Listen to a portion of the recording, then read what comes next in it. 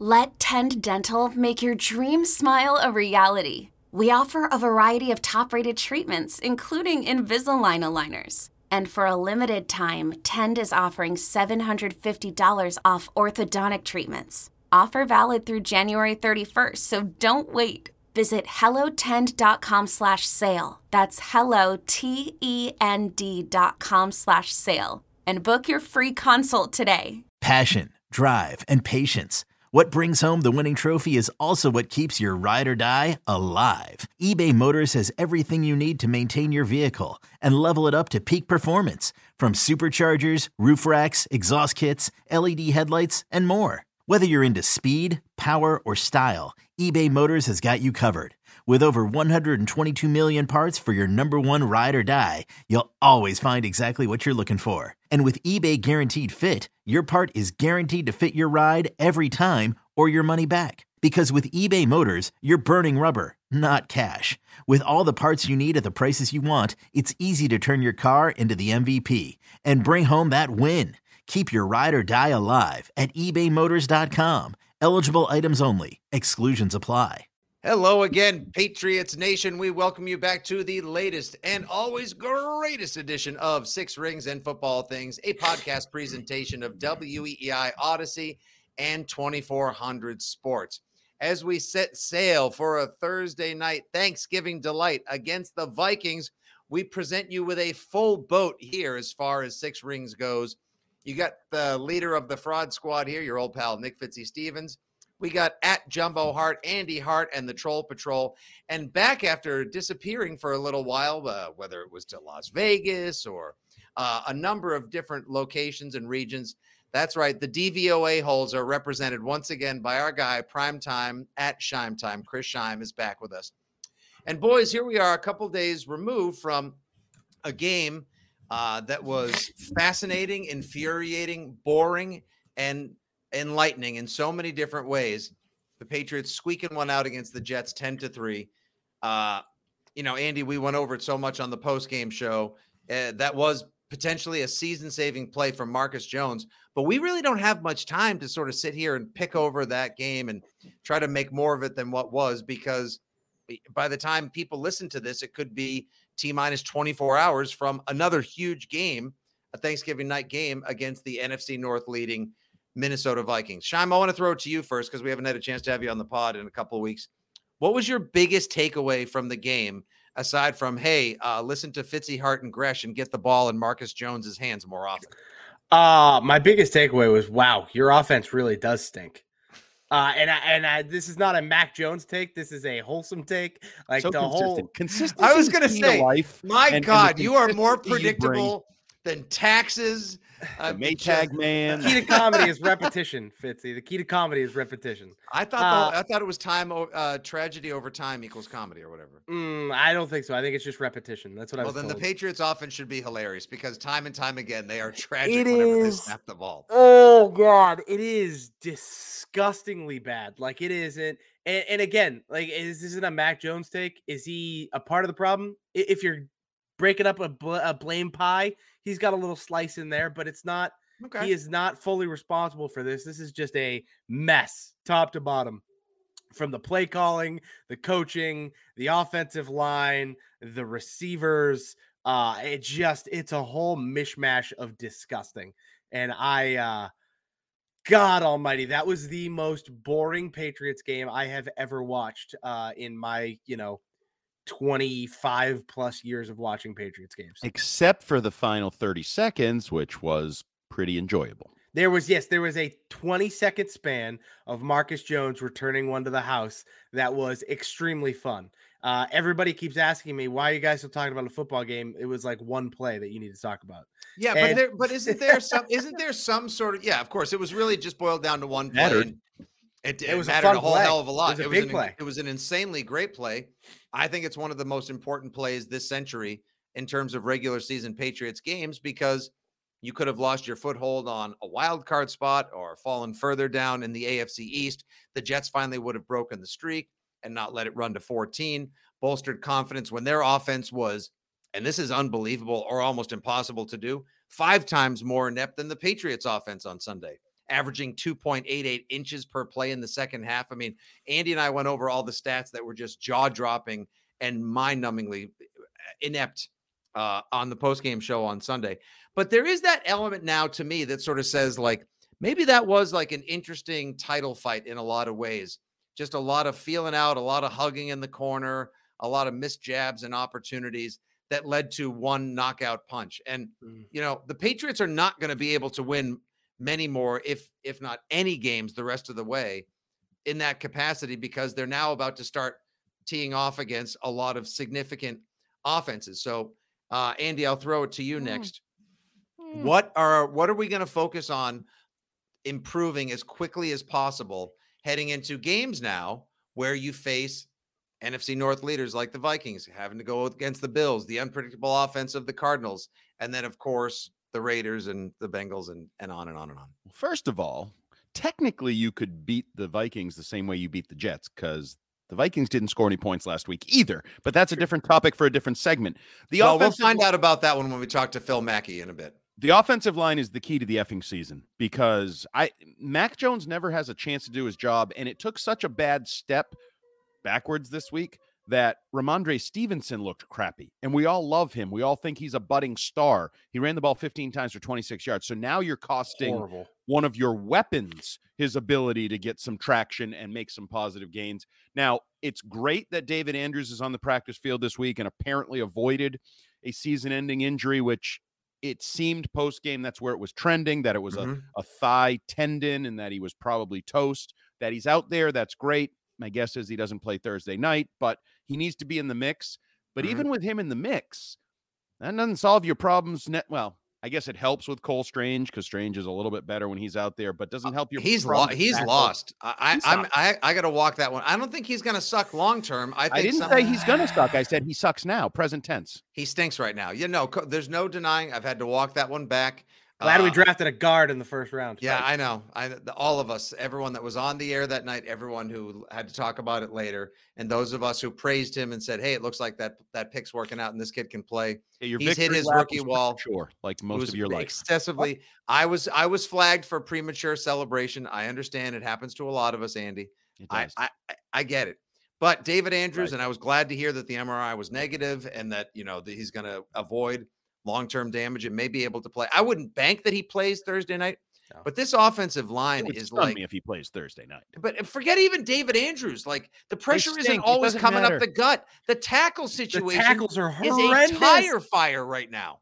See, that's where I don't think it's fixable. Like, I don't see a reason to say this. What's going to make it better? Do they have this crazy talent on the bench? Nope. Practice squad? Nope. Oh wait, they probably have a great coach. Oh no, they have Matt Patricia, who's also their play call. Like, there's no reason to believe that the offensive line is going to get better. The joke I made to Fitzy Shime was in Elf, when they bring in the little guy to write the children's book for him. He's got all the tricks and everything. The legend of Dante Scarnecchia is the little guy. You got to bring him in, whatever the cost. Get a limo, drive him over. If he only gives you an hour, take the damn hour, because otherwise, I know I am not always the most hopeful person, but I don't see reason for.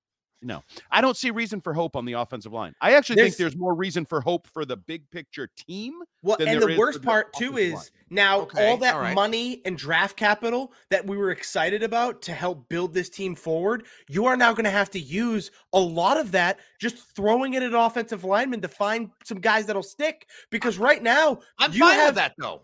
But then you're when you get the receivers and the playmakers. Yeah, now there's no good ones all that money next year. There's the free agents is all the good free agents are on the line. Forget free agents too. Now that your draft picks, like, you're gonna need to throw draft picks at offensive linemen on top of signing guys. Like, great, you bring in an older offensive lineman. Well, how long does that last, and how fast will he acclimate to a new line? And then on top of that, you have to go draft young linemen so that your pipeline doesn't disappear like it did now by trading Shaq Mason. Like, if you had kept Shaq Mason and then drafted a couple guys this year instead of taking more effing running backs, you might actually have, like, it may not look good right now, but next year might at least appear to be better, and you still have all the draft picks you have for next year and money to go spend on weapons and more players that will help you get better. Now, instead, this offseason, the only focal point you can have is the offensive line, because without it, your team is going to suck no matter who you have.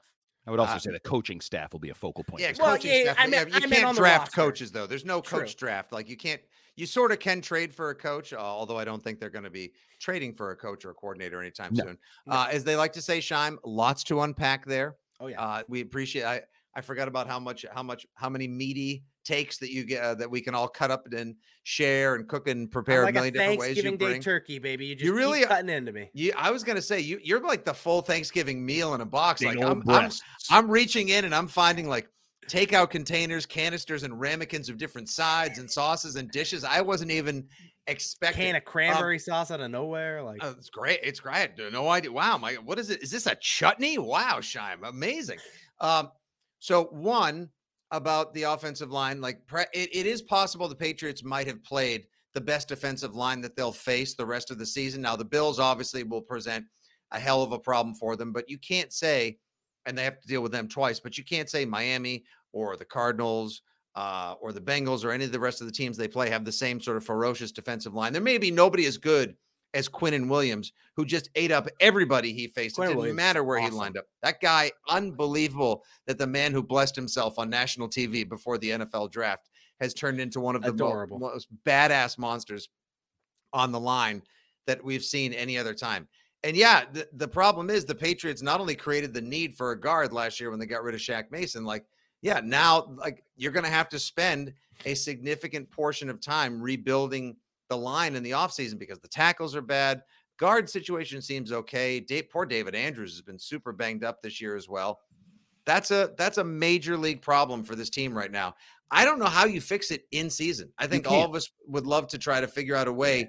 The offseason is a different topic. Slap a little flex seal on the offensive line and say, like, boom, it's good. Like, you're going to have to fix it the old-fashioned way or the modern way, which is it's going to take adjustments from everybody around it. It's going to be, and I don't have any faith in this either, but the old, 1.8 second Brady passing game. We just know we're not going to get protection, so look at it differently and get rid of the damn ball kind of thing. And so it's one of the things they were actually highlighting on Monday Night Football too about the 49ers with Jimmy G, right? It's like they were showing the 1.98 pass release. It's just the issue is, again, that will boil down to play calling. So what you need to do this offseason is you need to oust your play caller, either send him upstairs and we're not in the offseason. We got to figure out the next 7 weeks first. Yeah, we got to beat the Vikings, guys. Trust me, I want you to do They're it not now, getting rid of Matt Patricia, so any plan that starts with getting Matt Patricia right now is not going to happen. But then there's no fix right now. So that's what I'm saying.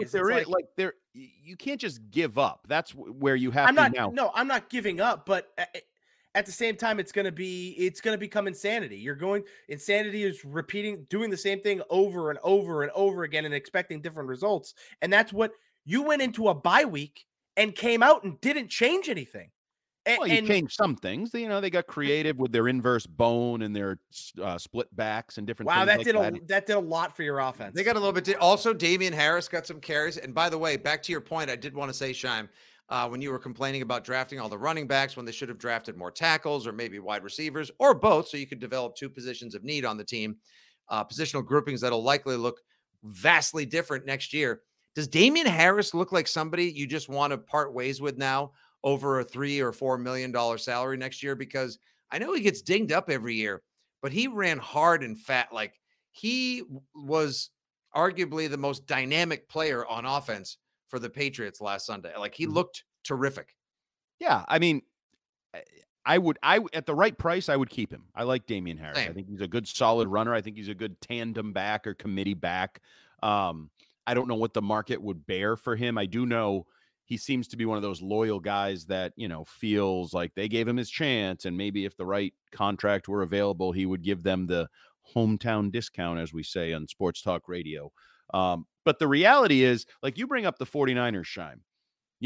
It's a lot easier to get rid of the ball in 1.9 seconds when you're throwing to Deebo Samuel, Christian McCaffrey, George Kittle, like guys you trust. And I'm not just saying that. And Trent Williams is blocking for you. Like, those guys more often than not at least give you a 50-50 chance to beat the guy covering them. I totally agree. But at the same time, teams have shown that they can do that with lesser talent too, right? Like you can scheme guys in situations where they're going to get the the ball in short yardage area, but these receivers have at least shown, if not through the Jets game, that they can get some yards after the catch. Is it going to be electric? Is it Tyreek Hill? No, but they know they can run with the football, and so the idea is that you need to start scheming ways up to get the ball out of Mac Jones's hands and into the hands of these playmakers in a way that's going to allow them to work downfield. And right now, there is no semblance of anyone even trying to do that. And that's like, that to me is the easiest way to get some improvement to this offense, is to start scheming it up. So those like quick looking pick routes with receivers coming underneath that are almost kind of like screens, but then you're tracking into the middle of the field, and a lot more motion and things of that nature, instead of trying to play big like they have been, because they just don't have the personnel to do it. Well, teams are obviously going to key on Ramondre Stevenson because we've all opined and begged for them to run the offense through him. And now defenses are going to be like, oh, so that's the only real dynamite guy you got on there. So we're just going to make sure we have at least, if not several bodies after him.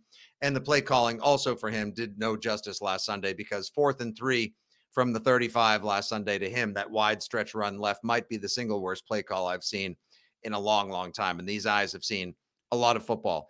But who are you going to get it to? Jacoby Myers is an excellent possession receiver, but he's not going to like tilt the field in your favor or like rattle another defense's cage. And then somebody who does have athletic ability, but obviously doesn't seem to have the head or the instincts for it, like Jonnu Smith, freaking fumbles the ball on his own just because. Like he literally lost control. That was objectively hilarious. Oh, I laughed. Thank God I couldn't reach for my phone, because I think I would have probably hucked it at a screen like Mecole Hardman did watching the Chiefs game Sunday night. Like, hell no, man. Like, it's so that's the whole thing. It's like, who are you going to get? Oh, you want things to run differently? Great. Who should we run it to? Who should we get the ball to? But you have these guys, right? So you might as well try. Like I said, like in that Jets game, a lot of what the receivers and even Ramondre did coming out of the backfield when he caught the ball, they got some yards after the catch. Was it a lot? Are they going to take it to the house? No, but it's a way that you are able to chip yourself down the field to at least give yourself an opportunity. Like, get yourself consistently into the red zone, not be taking a bunch of sacks that just hurt you left and right.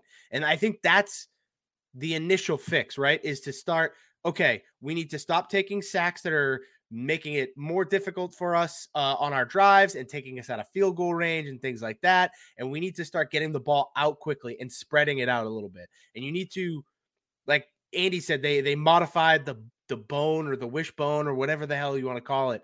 Screw that. Get these fat guys off the field. I want 5 offensive linemen, and then every other player should be the skill players and the quarterback.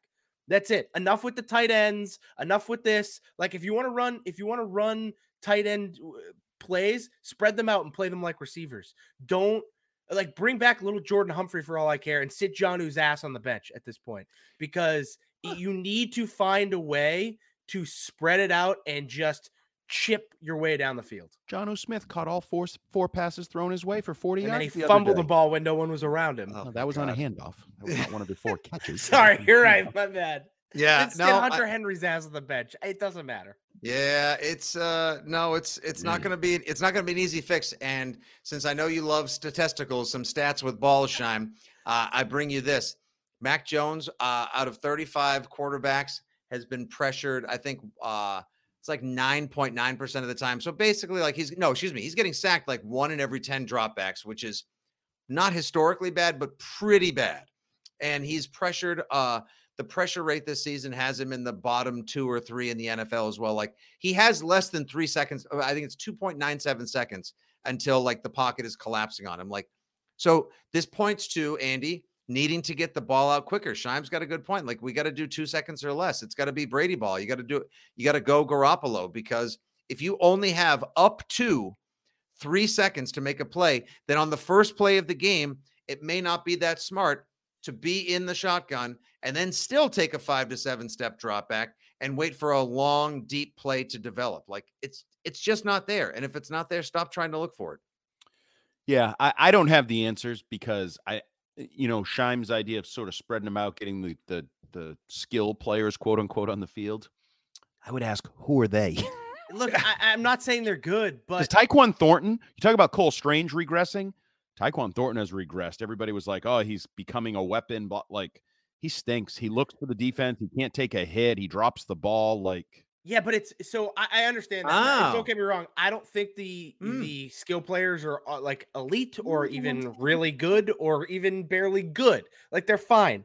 But the issue is that the plays you're running right now are long, drawn out, play action, 5-step drop, 7-step drop. And on top of that, your receivers are all in the same effing area.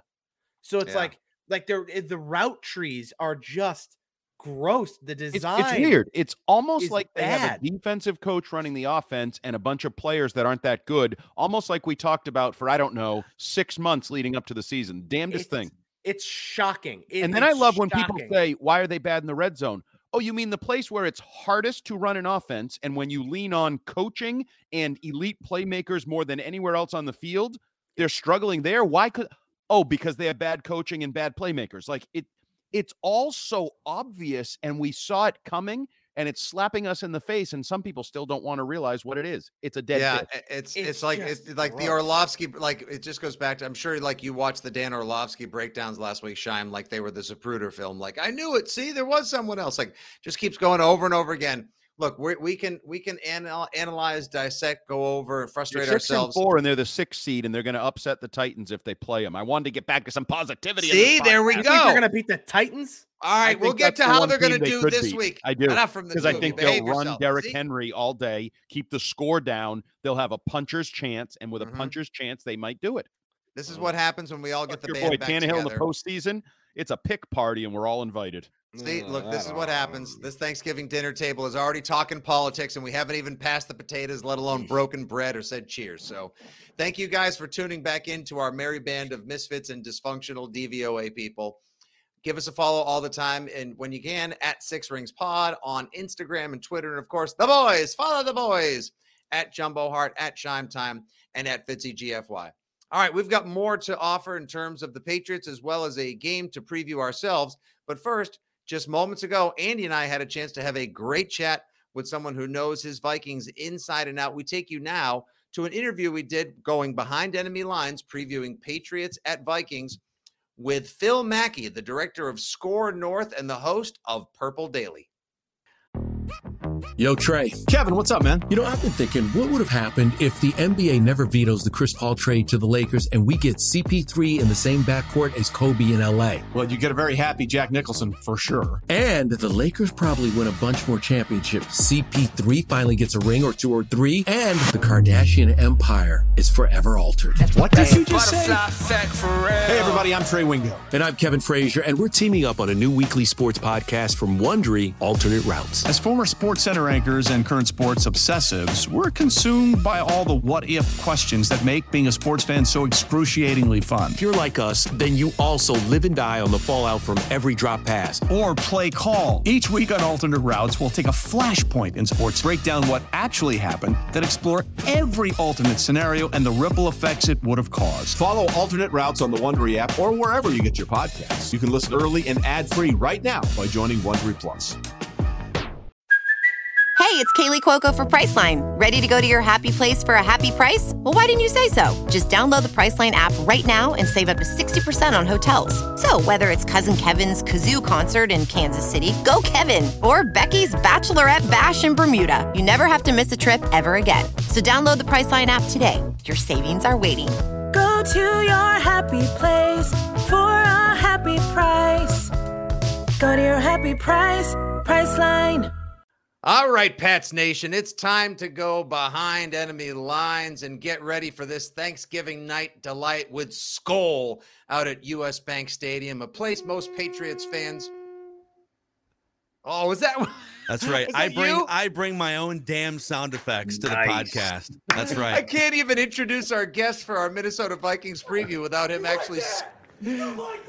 Oh, this is amazing. Nice. He's got his own soundboard. He's got his own sound effects. I was like, wait a sec. We had technical difficulties before this got going, and this guy's sound. That's right. We've hacked into your Patriots podcast with Skol chanting. That's what's going to happen here. Yes. I love it. Ladies and gentlemen, it is an honor and a pleasure to record the Behind Enemy Lines Vikings preview portion of today's podcast, which we record on the 10th anniversary of the last time the Patriots played on Thanksgiving night. That's right. We're recording on the day of the butt fumble anniversary. With us today, the director of Score North, the podcast host from Purple Daily, one of the top 15 podcasts talking football in America right now, and of course, the unofficial CEO of Vikings Twitter, the one, the only Phil Mackey joins Six Rings and Football Things. Phil, I'd ask how you're doing, but it sounds like you're doing pretty well, all things considered. Well, the 40-3 ass kicking. I feel like the reason why Purple Daily is in the top 15 is just trolling Cowboys fans wanting to listen to. They just want to hear Vikings fans cry from 48 hours ago and just laugh and cackle. Listen, Phil, honestly, like Andy and I are both native New Englanders. We're massholes, right? And, part of the whole entire thing about, why do we have such hard hearts and why are we such difficult people is because, like, secretly, like, spite and schadenfreude are two of, like, the main components to our soul and what keeps it. Like, it's not about joy. It's not about making sure that we, us, and ours are fulfilled and happy. It's more about so long as they're miserable, or at least as miserable as us, then things are good. Like, I sneakily will tune into sports radio of whoever the Patriots may beat, like the day after as well, because let's be honest, there's a little something satisfying about that. So for you, it's like, because I'm an a-hole, and I'm not going to, what am I going to start apologizing for it now? So for you, it's like if the Red Sox win, great. If the Patriots win, great. But if a Yankees fan gets hit by a bus, then okay, now your day not dead, but like just 24 hours in the hospital or something. Then your day has been made. I'm sure you grew up as a diehard Vikings fan with a similar adage. Like in New England, it was always, I got two favorite teams, the Red Sox and whoever's playing the Yankees. And I'm sure for you as a Vikings fan, you got two favorite teams, the Vikings and whoever is hopefully beating Aaron Rodgers. Yeah, I think one of our favorite segments every week, every week this season, usually it's only 3 times. It's Packer Vent Line, where we just pull crying Packer fans from post-game shows around Wisconsin. And it's been a fruitful business this year because I think they've lost more times this year than the last 2 years combined. And so yes, it's been a combination of celebrating 8 Vikings wins, however they've gotten them, we don't know, and 7 sad Packer fan Sundays. Yeah. All right, so let's just start with that. Are they as good as their record? Are the Vikings as good as their 8 wins? You sound like you're a little dubious. I would have said before the Cowboys game that I'm an analytics guy through and through. I am as nerdy when you want to dive into the numbers as anyone. And so I was trying to find ways when they were 8-1 to sort of justify, well, their point differential is not that great, but they've been great in the high leverage situations late in the fourth. They were I think they're the highest scoring team up until the last couple weeks, inside 4 minutes of each half, for instance. So they turn it on when they need it. And Kirk Cousins actually has more fourth quarter comebacks since the beginning of last year than any quarterback in the league. We used to mockingly refer to him as Mr. Game-winning Drive when he would get the one per year, between 2018 and 20. And he's actually been really good in those situations. But to answer your question, they are not as good as their 8-2 record. They are the only 8-2 team in the history of the NFL to have a minus point differential. So that's insane. That is so difficult. If you say you're like a stats and analytics guy, I can guarantee you that nothing that Nate Silver or any of the other like Elon Musks of football social media could put together that would find a way to have an 8-2 record, 6 games above 500 and have a negative point differential. Yeah. I feel bad for Tony Romo and Jim Nantz, too. They sent the CBS A team all the way up to Minneapolis. Here we go. Vikings, Cowboys, 5 minutes into the third quarter, not the fourth quarter, 5 minutes into the third quarter. And James Brown comes on from the studio and says, basically, we're so sorry for what's happening. We are so sorry. We're just going to kind of awkwardly slide you into Steelers Bengals now. And you have Tony Romo and Jim Nantz doing a regional broadcast for like an hour and a half. It's ridiculous. So what you mentioned it. You mentioned it earlier, and Andy and I were doing the post-game show covering that crazy Patriots win at the last second with the Marcus Jones punt return, and we have on TVs in the studio, and both of us were sort of side-eyeing that game and just constantly updating the audience, like, "Oh boy, the team we're playing Thursday might be really angry. It's 34-3, and it's not that close, everybody." It was Wow, what the hell happened? What happened Sunday? Everything. It was, so the Vikings, the other loss that they had this season was to the Eagles in week 2, Monday Night Football, if I'm recalling correctly. 24-7. On paper, it looked like a blowout, but you could kind of sit there after the game and pick through, okay, well, yeah, it looks bad, but the tight end Irv Smith dropped a wide open 60-yard touchdown pass, so that would have been 7. And then, okay, the Vikings got into the red zone, and Jefferson ran the wrong route, and Cousins, it would have been a touchdown pass, but it turned out to be an interception in the red zone. So then that's 14. You could kind of play that game. You can't really play that game against Dallas. They just got completely obliterated in the trenches. The other problem too with Cousins, and I'm not blaming Cousins for this loss, because I think he faced a 60% pressure rate, which, remember Patrick Mahomes running for his life in the Super Bowl 3 years ago? Yep. That was like a 35 or 40% pressure rate. And we were all like, oh, what's he supposed to do? He's running for his life. Imagine that, but worse for Kirk Cousins, who's less mobile. So I'm not blaming him, but once things start to go poorly, okay, there's a strip sack 30 seconds into the game. Dallas is getting pressure. He's not going to be the guy that just puts the team on his shoulders. And so there's a very specific game flow the Vikings need, and maybe the Patriots can provide it, which is Vikings jump out to a lead. They can kind of lean, they can pass rush against a young quarterback. When they fall behind, generally, I know they have a bunch of fourth quarter comebacks, but it's going to be really hard for them to just be down 17 points and come back and win. The Patriots might not be able to score 17 points, so that's good news for the Vikings on Thursday, I guess. So I was reading the Justin Jefferson postgame comments criticizing or seemingly criticizing Kevin O'Connell for not adjusting the passing game. You talked about the pressure. I think Cousins was sacked 7 times. And Jefferson said, where was the short passing game? Let's get rid of it quickly. We didn't adjust. Is this the first maybe adversity that the young whippersnapper coach is facing in his first season here? Yeah, it probably is. And I saw those comments too. We played that clip from the quotes look way worse than the clip. Oh, okay. He's not really calling. I saw the quote first and I was like, whoa, that's interesting. Yeah. But especially compared to Mike Zimmer, who is just kind of cantankerous and lost the locker room the last couple of years, Kevin O'Connell owns this locker room in a good way. Some of the post game, he gives out game balls like any coach does after games, and it's like he's a player giving out game balls to fellow players because he's only 37 years old. So his personality and demeanor is such that I think even with adversity, I don't think he's losing the locker room. I don't really read anything into the Justin Jefferson quotes, but one of the big storylines for me this week is it's already a short week. You're coming off getting your ass handed to you by the Cowboys, and you're facing the greatest, smartest coach in NFL history. Now, you guys might pick nits. I don't know where you stand on Belichick the last couple of years, but you got a rookie head coach who's 37 on a short week against a guy that knows what he's doing on a short week. So it's not the greatest, it's not the hand-selected opponent that I would choose to bounce back 4 days after getting beat 40-3 at home. But at the same time, and this is what provides for a fascinating wrinkle in a series of wrinkles that should make this one hell of a Thanksgiving night game, is the idea that Kevin O'Connell, I'm not going to say he knows where the bodies are buried and doesn't still have a company pass card, but he was drafted by Josh McDaniels and Bill Belichick the season after the imperfect season in New England, was with them for a little while.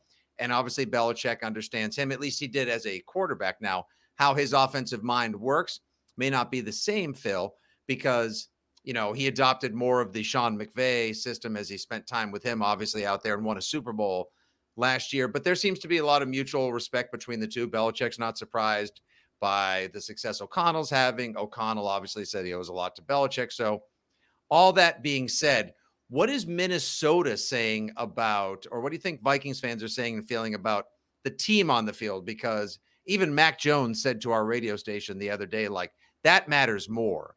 It's, it's not the coaches battling as much. It's not, Mac versus Zach. It's Mac versus the defense. So what do you guys think about the Patriots offense and their struggles recently? Yeah, I'll come back to that in a second. I was reading some quotes from Bill Belichick at some point. I think it was someone dug up quotes from when Kevin O'Connell was released back in, was it before 2009 season? I think they released him. Yeah, I think it was a short stint. 1 year in. It was 1 year in. And Brian Hoyer wound up being on the roster instead. Yep. and I'm pretty sure I saw, and I'm paraphrasing because I don't have these in front of me, but Bill Belichick praised Kevin O'Connell and said something like, he's going to make a career out of this, if not as a player, as a coach. And imagine being like 1 year into your NFL career as a third, not even like a 7th-round draft pick. Wasn't he a 3rd-round draft pick? 3rd-round pick, yeah. Yeah. And you're 1 year into your career and you're being booted from the team, and he's saying, like, you're definitely going to make a living, not as a player. And he nails it. And like Yes. a decade and a half later, he freaking nails it. He did. And I think it's going to wind up being a great hire for the Vikings. But on the Patriots side, the thing that the Vikings should be the most worried about is they're going through a stretch right now of like facing 4 of the 5 best defensive pressure defenses in the league. So the Commanders get pressure. They beat the Commanders, down by double digits in the second half. The Bills, and then obviously the Cowboys, the Patriots are on that list. They get the Jets then. And, people can sit here and make fun of, the Patriots and the Jets can't score points. Yeah, but you just put up 3 points against a great pressure defense. So they might not have to score many points. 10 points, 13 points if you can't score a touchdown against a pressure defense. So, offensively, you can sit here again and say, well, Mac Jones, the Patriots offense isn't really moving the ball. But the Vikings defense is 30th in the league in yards per play allowed. They get gashed even by backup quarterbacks. So I'm not, if I'm the Vikings and fans here, I'm not going to get too haughty looking at this game as the antidote to what happened against Dallas. I actually think it's more of the same formula with the defense that you're facing. So it's gonna be a problem. So I think Patriots fans, on one hand, look at the roster for the Vikings and say, wow, there's a lot of talent, offensive talent on that roster. Dalvin Cook, Justin Jefferson, it kind of has all the pieces. It's sort of like when people watch the 49ers, you're like, wait a minute, you have a wide receiver, a running back, a tight end. And then they get to the quarterback, a lot like the 49ers. Jimmy Garoppolo, who we know and some people love around here, isn't the most respected quarterback who's gone to a Super Bowl in the NFL. Kirk Cousins, I can't tell you how many times I've heard, well, at least we get to play Kirk Cousins in prime time. So where is Kirk Cousins right now? Because I look at his numbers, they're not great. And even the offense as a whole is probably not as good as the talent might suggest. So is this going to be Kirk Cousins' primetime layup for the Patriots defense? It's such a weird dynamic because he's putting up, like you said, the worst numbers of his career, even though he's got probably the best coach in terms of just like an offensive-minded collaborator. Mike Zimmer didn't start meeting with Kirk Cousins on a weekly basis until their 4th year together. And it was Cousins' idea. He had to drag Zimmer every Thursday into a 45-minute meeting. I'm sure Zimmer was just like checking his watch after every 5 minutes. Okay, can I go back to my defensive meeting? So he's got all this infrastructure. He's got a head coach that collaborates with him. Mm-hmm. Justin Jefferson's, I think, the best wide receiver, or at least one of the 2 or 3 in the league. TJ Hawkinson is the best pass-catching tight end they've had in a while. The offensive line was atrocious against Dallas, but it's the best the offensive line has been in a number of years. And yet he's putting up these ridiculously terrible numbers. He's making up for it, like I said earlier, in these high leverage spots. He's just sort of coming alive when they need him. And some of that is just his willingness to throw 50-50 balls and being aggressive down the field to Jefferson. We broke down one of the shows we do on Purple Daily. It's a weekly show with Alex Boone, who's a 10-year NFL veteran. He started a Super Bowl with the 49ers, played for the Vikings. And we did a breakdown with the All-22 film of the one-handed Jefferson catch. One of the greatest catches we've ever seen, right? Ever. He outdid Steph Diggs, who had a one-handed catch for the ages just 2 quarters prior. Yep. And so if you look at that from a zoomed-out perspective, it's a 4th and 8 team. TJ Hawkinson is the underneath route, and he's being ignored, rightfully so, because he's like 5 yards off the line of scrimmage. But we both said at the same time, wow, for the first 6 years of his career, at least the first 4 years with the Vikings, he throws the underneath route to Hawkinson because he's open and just crosses his fingers and prays that Hawkinson can yak his way to the 18 yards you need for a first down. And if not, ain't my fault. I completed a pass. Whatever. My completion percentage looks good.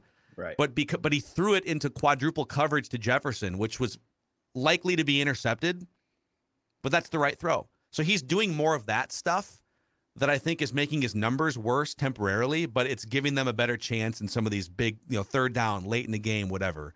So that's the best way I can sum him up, is him being better in those situations is better for the team than him being great on the scripted drive and him being great, in garbage time, but melting when it matters most. It's better for the team this way.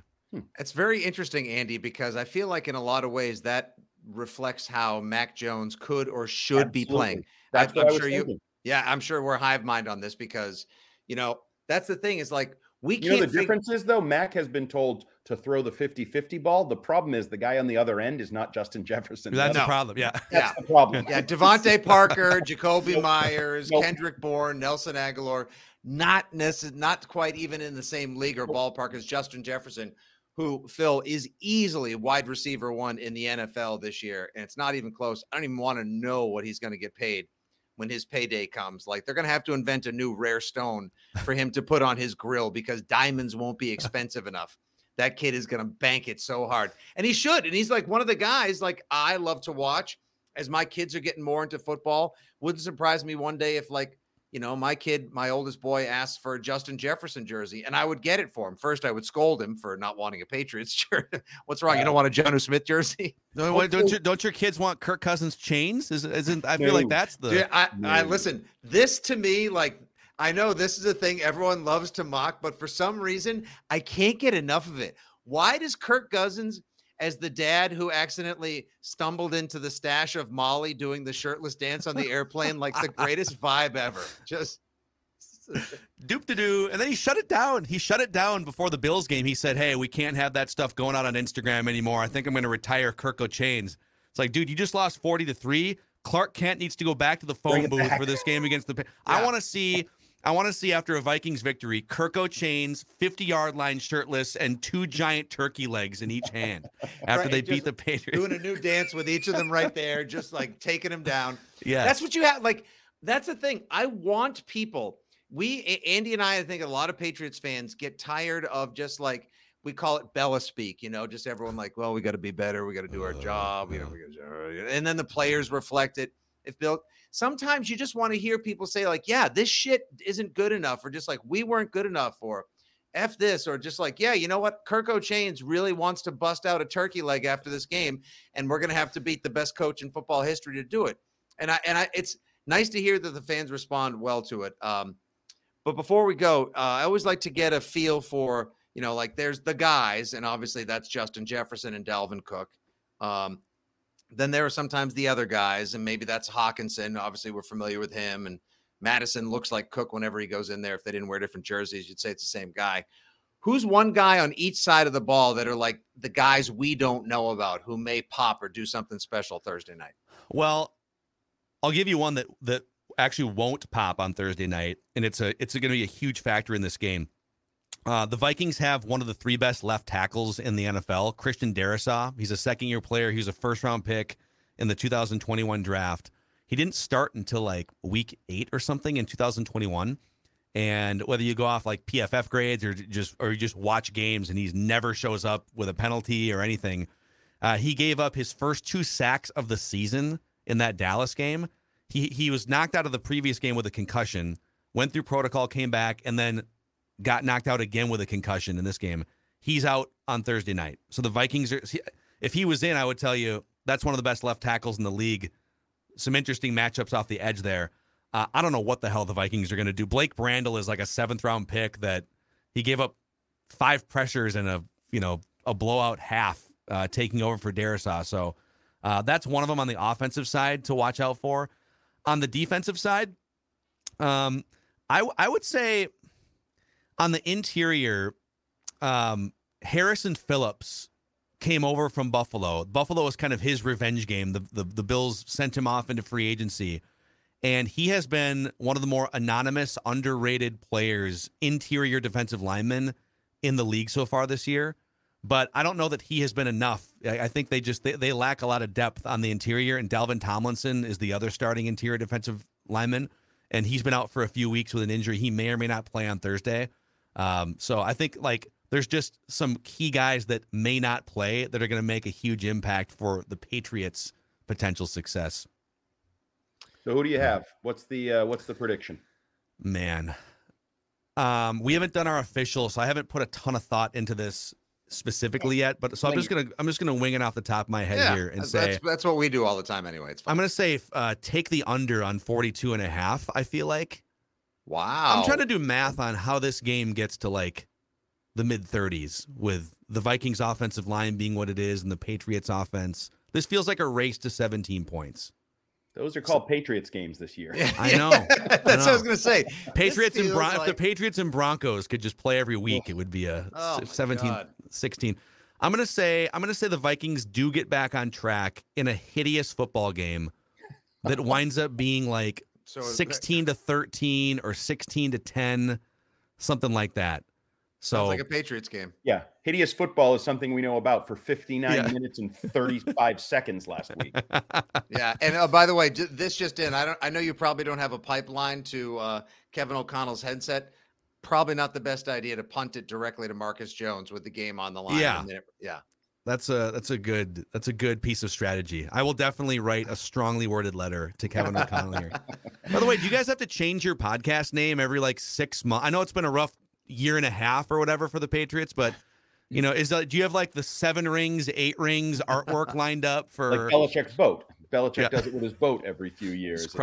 We've taken a lot of guff for like naming the podcast 6 Rings because it's like, wow, what a boast, what a flex that is. It's a cocky move, and at the same time, it's also like, I don't know. It might be stuck on that for a while. We might be there for a while. we actually launched our podcast back in 1960. It was called Zero Rings, this Vikings podcast, and the name still holds up. So that's good. But there's a lot of other teams that'll wrestle you for that belt, so you better be ready. Get Bills. Get Kirko Chains ready to maybe throw down on that one. Phil, it's been an awesome time previewing the game with you. I actually think it's going to be a bit more of a high-scoring affair for some reason. I think something's going to shake loose between the two. I can see both teams randomly getting into the 20s. I think it's going to be an awesome game. Judon may feast, but if Justin Jefferson does get that direct pipeline to head coach Kevin O'Connell, the short passing game could be in play. You could take advantage of a linebacking core that isn't so terrific on the Patriots, or Andy says kind of blows. So I think it's going to be a thriller. Any which way, everybody, make sure you give him a follow. It's at Phil Mackey on Twitter as well. Part of Score North. Purple Daily is an excellent football podcast. You want to be a part of that as well. And hopefully you, Patriots fans, do not end up on the episode where he plays crying Patriots fans after the Vikings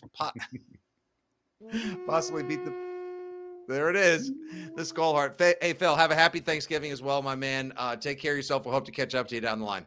Awesome. Thank you both. Appreciate it. We'll see you in the Super Bowl someday, maybe. We'll see. Yeah. Maybe someday. Probably not soon. This episode is brought to you by Pepsi Wild Cherry. Pepsi Wild Cherry is bursting with delicious cherry flavor and a sweet, crisp taste that gives you more to go wild for. Getting wild may look different these days, but whether it's opting for a solo Friday binge watch or a big night out, everyone can indulge in their wild side with Pepsi Wild Cherry. Also available in Zero Sugar. So grab a Pepsi Wild Cherry and get wild.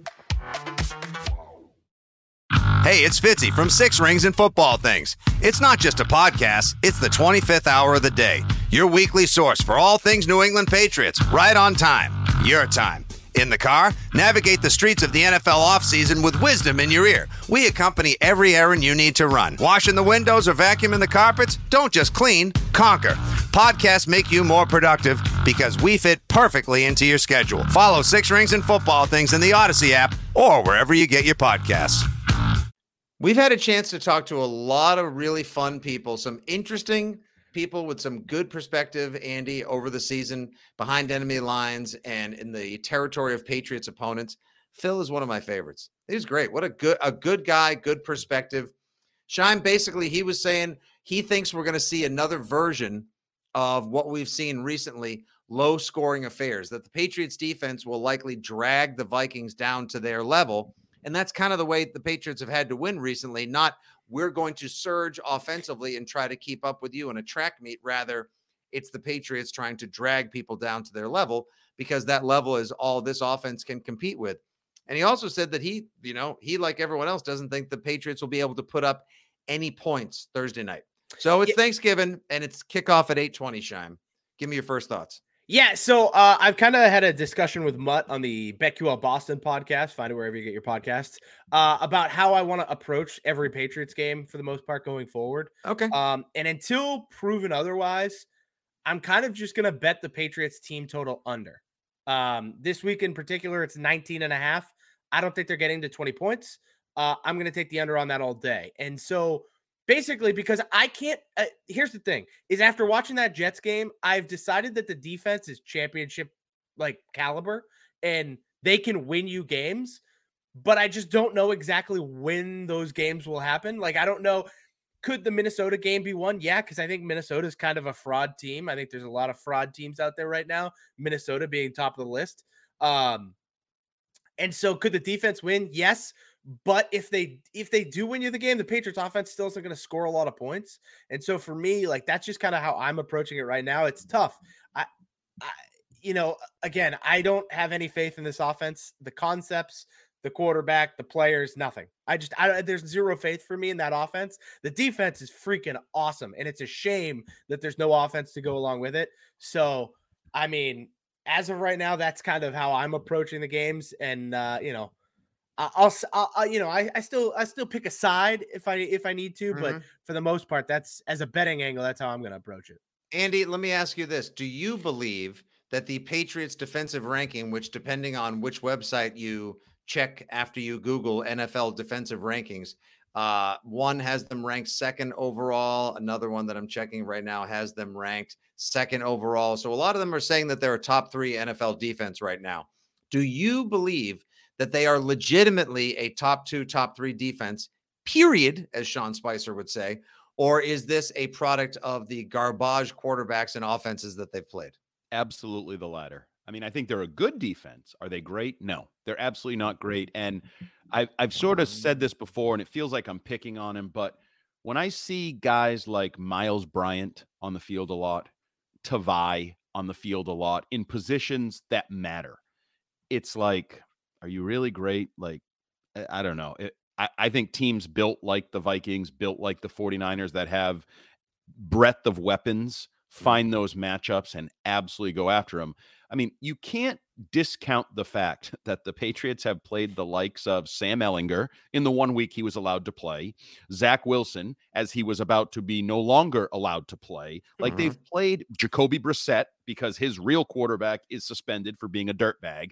Like, that's the reality. And now they're going to play quarterbacks, assuming Kyler Murray is out there.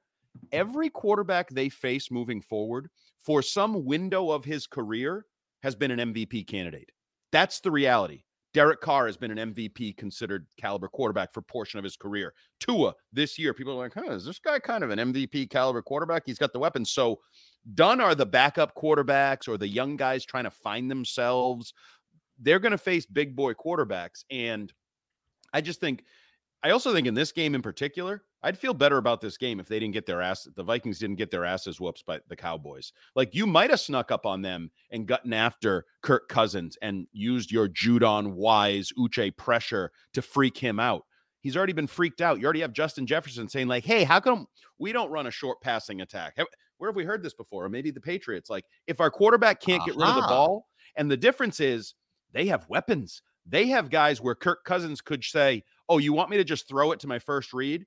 Well, the first read is Justin Jefferson, TJ Hawkinson, Adam Thielen. Like, how about Dalvin Cook out of the backfield? He's every bit as dynamic as are weapons. Ramondre Stevenson is. Yeah. Like, the Patriots haven't faced this kind of an offense. And I know they're more a theory than an execution, the Vikings. Their numbers have not been as good as their talent throughout the course of the season. And that's why some people do think they're maybe a fraud team. And so I just think when the Patriots start to face these teams that have kind of weapons across the board and start to look for, you may do the Belichickian. You're going to take away Jefferson? Okay, take him away. And when Hawkinson has 6 for 96 and 2 touchdowns, you'll say, well, we took Jefferson away. Yeah, and you lost the game 28-10 or something, right? Like, that's the reality of these teams with the depth. And Kevin O'Connell may have learned a lesson against the Cowboys. I don't know if he can quickly turn it around, but I think you're not going to sneak up on the Vikings with your pressure. I don't think that's going to happen. Yeah, so that's a 30 and a potentially anomalous 37-point ass whooping that the Vikings just took at the hands of the Cowboys. Now, the Cowboys were a 2-point favorite headed into that game, but I don't think anybody saw that game being as lopsided as it was, so bad that the national broadcast switched over to Steelers-Bengals in the middle of the third quarter when you had Unreal. the A-team, as Phil Mackey reminded us just a little while ago. It was totally surreal. And that does sort of concern me as well, thinking now they have to go back out there and prove a point. But there are some things, there are definitely some weaknesses in the armor of this Vikings team, like the fact that they're 8-2, but they have a negative point differential. And the fact that their defense really isn't that good, and they do give up long plays. It helps when you're minus 37 in the last game you played. And they still had a negative point differential. Yeah, but you're 8-2, you have 6 wins, and it's right. and your point differential. So your point differential was only plus 35 as an 8-1 team. It's a close league. Most games in the National Football League are one-score games. Okay, yeah, so they're making good plays, but against a defense like this, and with one-score games, a lot of the time they're 50-50, right? To the Vikings' credit, they had won all of their one-score games. Yep. I think 7 of their 8 wins were all by 1 score or less. Yep, they're talented. That's what we call due for regression. Regression, yes. So maybe they're going to regress against because one of the interesting matchups I see on paper is what's the Patriots' biggest weakness, according to Belichick and everybody else? Red zone offense. Right. And the worst red zone defense in the National Football League will be on the field opposite that offense on Thursday night. So it's not a good defense. No, it's not a good offense either. So it's a really bad offense. We have a slap fight. Me. And no, don't get me wrong. Anything. I don't think that the Patriots will necessarily be the team to prove, the Vikings were frauds all along. But I here's the thing. The Vikings are a pretty good football team. They're not 8-2 good is basically where my head's exactly. At. However, they're 2022 8-2 good. That if we're going to requalify, no, but they're 2022. That's a good requalification because this league the Chiefs is completely are 8-2 too, but they are 8-2 good. They're what 8-2 is. They're what we knew 8-2 or grew up to realize or think 8-2 what actually Manning, was. Brady, those old 7-1s, 8-2s. November they battled it. I mean, any team that it's one thing to get your ass handed to you. It's another thing to lose 40-3 and have it not feel like it's that close. Maybe the Cowboys are that good. Championship caliber teams have had the games, the speed bumps, the bumps in the road, if you will, along the way to titles, but never really something like that. Now, Scheim, they'll be without their left tackle, Christian Darrisaw, who's excellent, which means we could see a big night for the Patriots pass rush as well. And the primetime Cousins thing, I know a lot of Pats fans, on the table. You can say fraud squatters were like, we're not worried about it because even if it's a short turnaround, Bill Belichick will figure out a way. Primetime Cousins, 2-36, whatever. It happens for a reason. It's not just it's not a hole in the space-time continuum. There's a big enough sample size. It's a big enough sample size at this point. Do you think we see him, or does that ass whooping against the Cowboys sort of bury the primetime Cousins principle? I think it comes down to Justin Jefferson, if I'm being honest. It's okay. If he's manned up with Jack Jones, let's say, is he just eating Jack Jones's lunch? Because if that's the case, it doesn't matter what Kirk Cousins' primetime stats are because Justin Jefferson is just going to have a day. And if that's the case, then that's the case.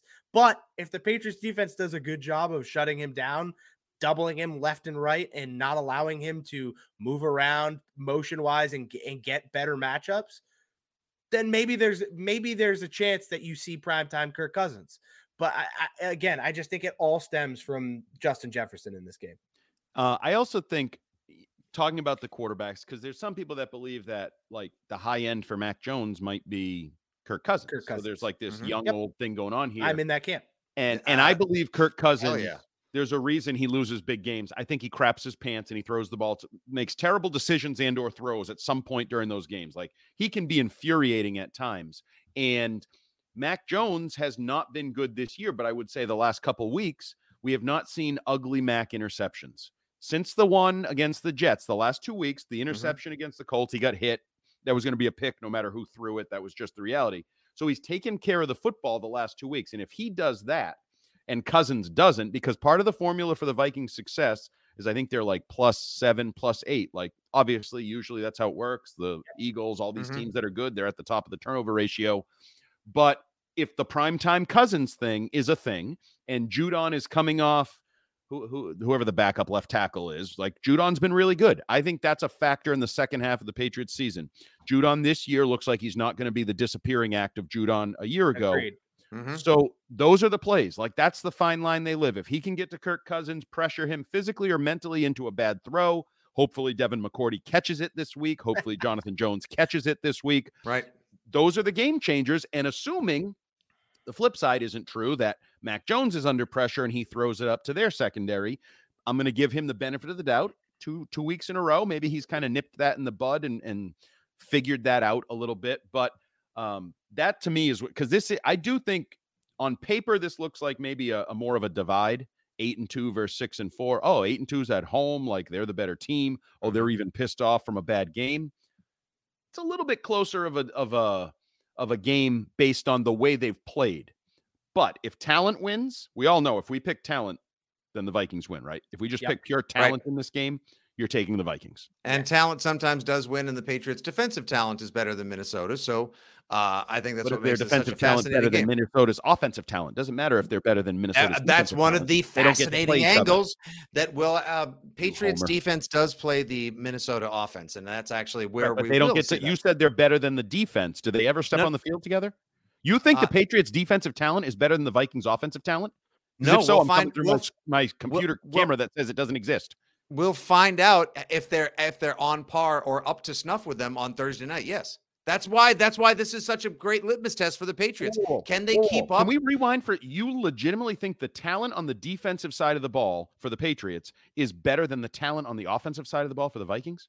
Okay, you have Justin Jefferson, you have Dalvin Cook, you got Hawkins, Dalvin Cook. Yes, I understand, but they might have a garbage offensive 3 all line, pros and a Pro Bowler, and their quarterback may all pee pros down and a their Pro leg. Bowler on the Patriots defensive roster. I'll hang up and listen. They don't have 3 all pros, but as a better as a collective unit, they may play it better, and they also have a better great matchup. Now I'm just going to say things to make it sound like Fitzy's dumb, because this is what Andy does when he likes to show off for shine. It's that Fitzy said something dumb, and he's going to stick with it. I said we'll find out if the Patriots defense is up to par with a top tier offense like Minnesota, dumbass. Pretty sure you said the talent is better than their talent, and that I did Oh, not. you guys I are an wanna old rewind married that. couple. It's hilarious. It drives me nuts.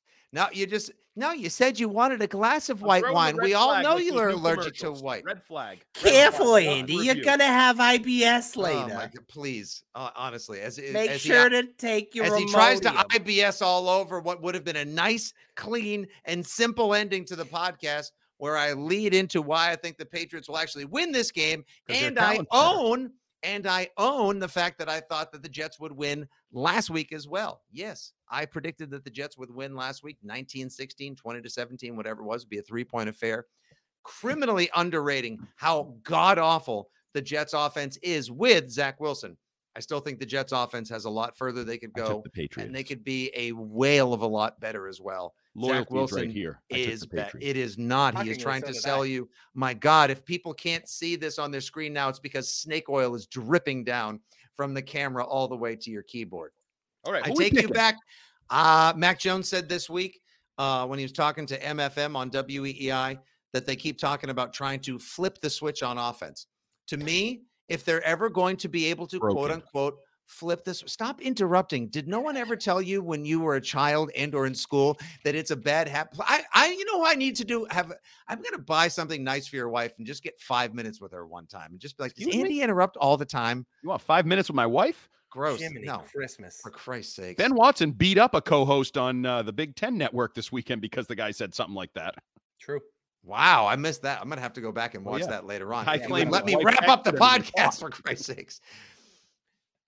If they can flip the switch, this might be the kind of game as well, because while Minnesota will try to prove those points and like, oh, we're not nearly the team that we were. We're more the 8-2 team that, as opposed to the team that lost by 37 at home.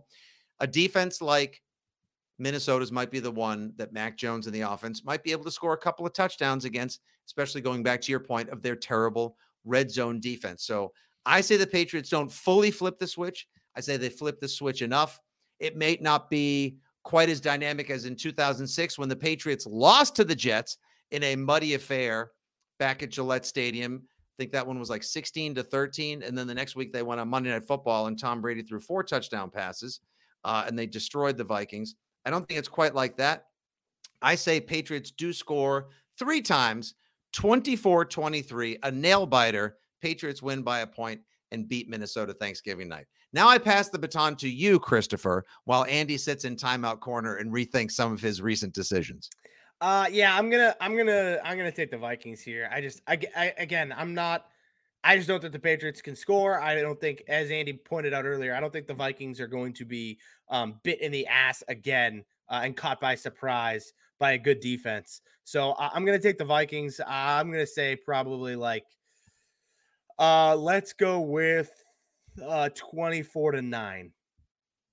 24 is that 3 field goals? Is that Nick? Yeah, it's 3 field goals. They don't even get it in the end zone. I don't believe the it. Red zone defense in the NFL. And the worst offense I have seen in a long time. I think that's fair. I'm going with the Vikings. I think they're the more talented team, and I think they're a little bit dangerous because they're a team with – you're not supposed to interrupt. They're a team with aspirations. They're a team that just got embarrassed, and their superstar receiver clearly was unhappy, and I think they have a point to prove. They're at home, the short week. I think they're a little wounded, and they're looking to just sort of show what they are. And I know there's reasons like they could struggle. The left tackle issue is a concern after you've been sacked 7 times.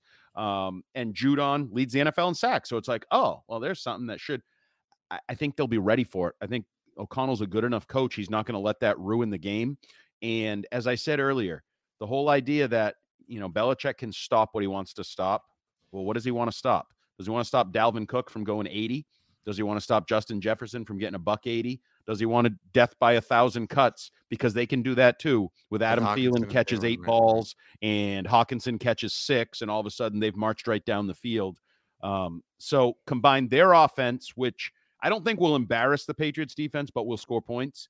And I'm with you guys. I don't know how you can have any faith in the Patriots offense right now and pick them. That's blind faith right now if you pick them to score points. I'm maybe taking a leap of faith for the first time in a while as a Patriots fan, as well as somebody sort of in the meteor, if you will. Let me leave on this question. Hey, if Bill Belichick, all right. Well, you said you picked the Patriots. Interruptus Maximus here. My score would be 27-13. I do think they score 1 touchdown, but then 2 field goals, and they lose 27-13. They get doubled up by the better team. You guys have painted 2 miserable watches, 2 miserable pictures, and Andy, I would be way more into hosting the Six Rings postgame show live on WEEI right after Patriots Vikings if my score comes out as opposed to Shimes. Or yours as well. I hate Shimes. We don't get in the end zone again. 2 straight weeks. The offense doesn't get in the end zone. That's no fun at all. No. Let me ask you this question. Real quick take. Little zip take here. If Belichick decides, okay, I'm not letting Justin Jefferson beat me, pulls the Ocho Cinco, walks up to him before the game. Yeah, I'm doubling you all night. It's not happening.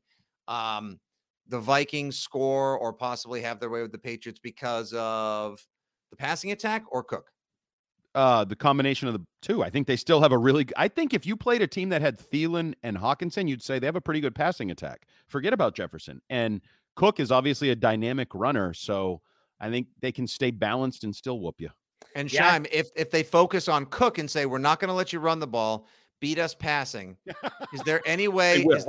They probably will. I think Justin Jefferson has 120 yards in this game. And scores? Oh, yeah. Oh, yeah. Hear how excited he got that? Oh, yeah. Listen to you two. This feels like Shame. No. The Jets. I know. I was just about to remind everyone that too. This just feels like really good gusto behind Jack Jones might quiet down for a week or 2. Oh, I don't like that storyline. Yeah, I think Justin Jefferson's about to eat somebody's lunch. How about Marcus Jones scores again and becomes a superstar? His jerseys are flying off the rack at the Pro Shop Friday at the Patriots Pro Shop Black Friday sale. Maybe they put him on offense too. I would be fine wagering that Marcus Jones scores again before the Patriots offense does. All right, he put it right there. What if he's on the Patriots offense when he I am making your tired and turkey-filled ass call into the show Thursday night at like 11:30 or midnight. if one of those, like if they offer, you absolutely. I'll be asleep because I have to get up and work the Greg Hill Morning Show on Friday morning with Chris Curtis and Ken Laird. So, oh man, I wouldn't wish that on anyone. All right. And on that note, producer Justin Turpin has to go to the radio station and produce Mud at Night. We are done at Chime Time, at Jumbo Hart, at Six Rings Pod, at Fitzy GFY. And of course, thank you very much at Phil Mackey, the host and director of Score North and Purple Daily, a fine Minnesota Vikings podcast. We will talk to you guys Thursday night late into Friday morning. Will it be a Black Friday in terms of a cloud hanging over Patriots Nation, or will there be a sale on happiness as the Patriots get a big victory in the land of Skull? Tune in to find out. We'll talk to you then. Have a wonderful Thanksgiving, everybody. Thanks for making us part of your Patriots podcast community and more. Good day, God bless, and as always, go Pats from your friends at Six Rings. Hi, Bruins fans. Looking for more coverage of your favorite hockey team? Follow the Skate Pod hosted by Scott McLaughlin, Brian DeFelice, and me, Bridget Prue. Get your Bruins coverage from WEI's team of Bruins writers. We're the people who are at the games and talk to the players every week. For analysis of every Bruins game and exclusive interviews with the players, listen to the Skate Pod on the free Odyssey app or wherever you get your podcasts.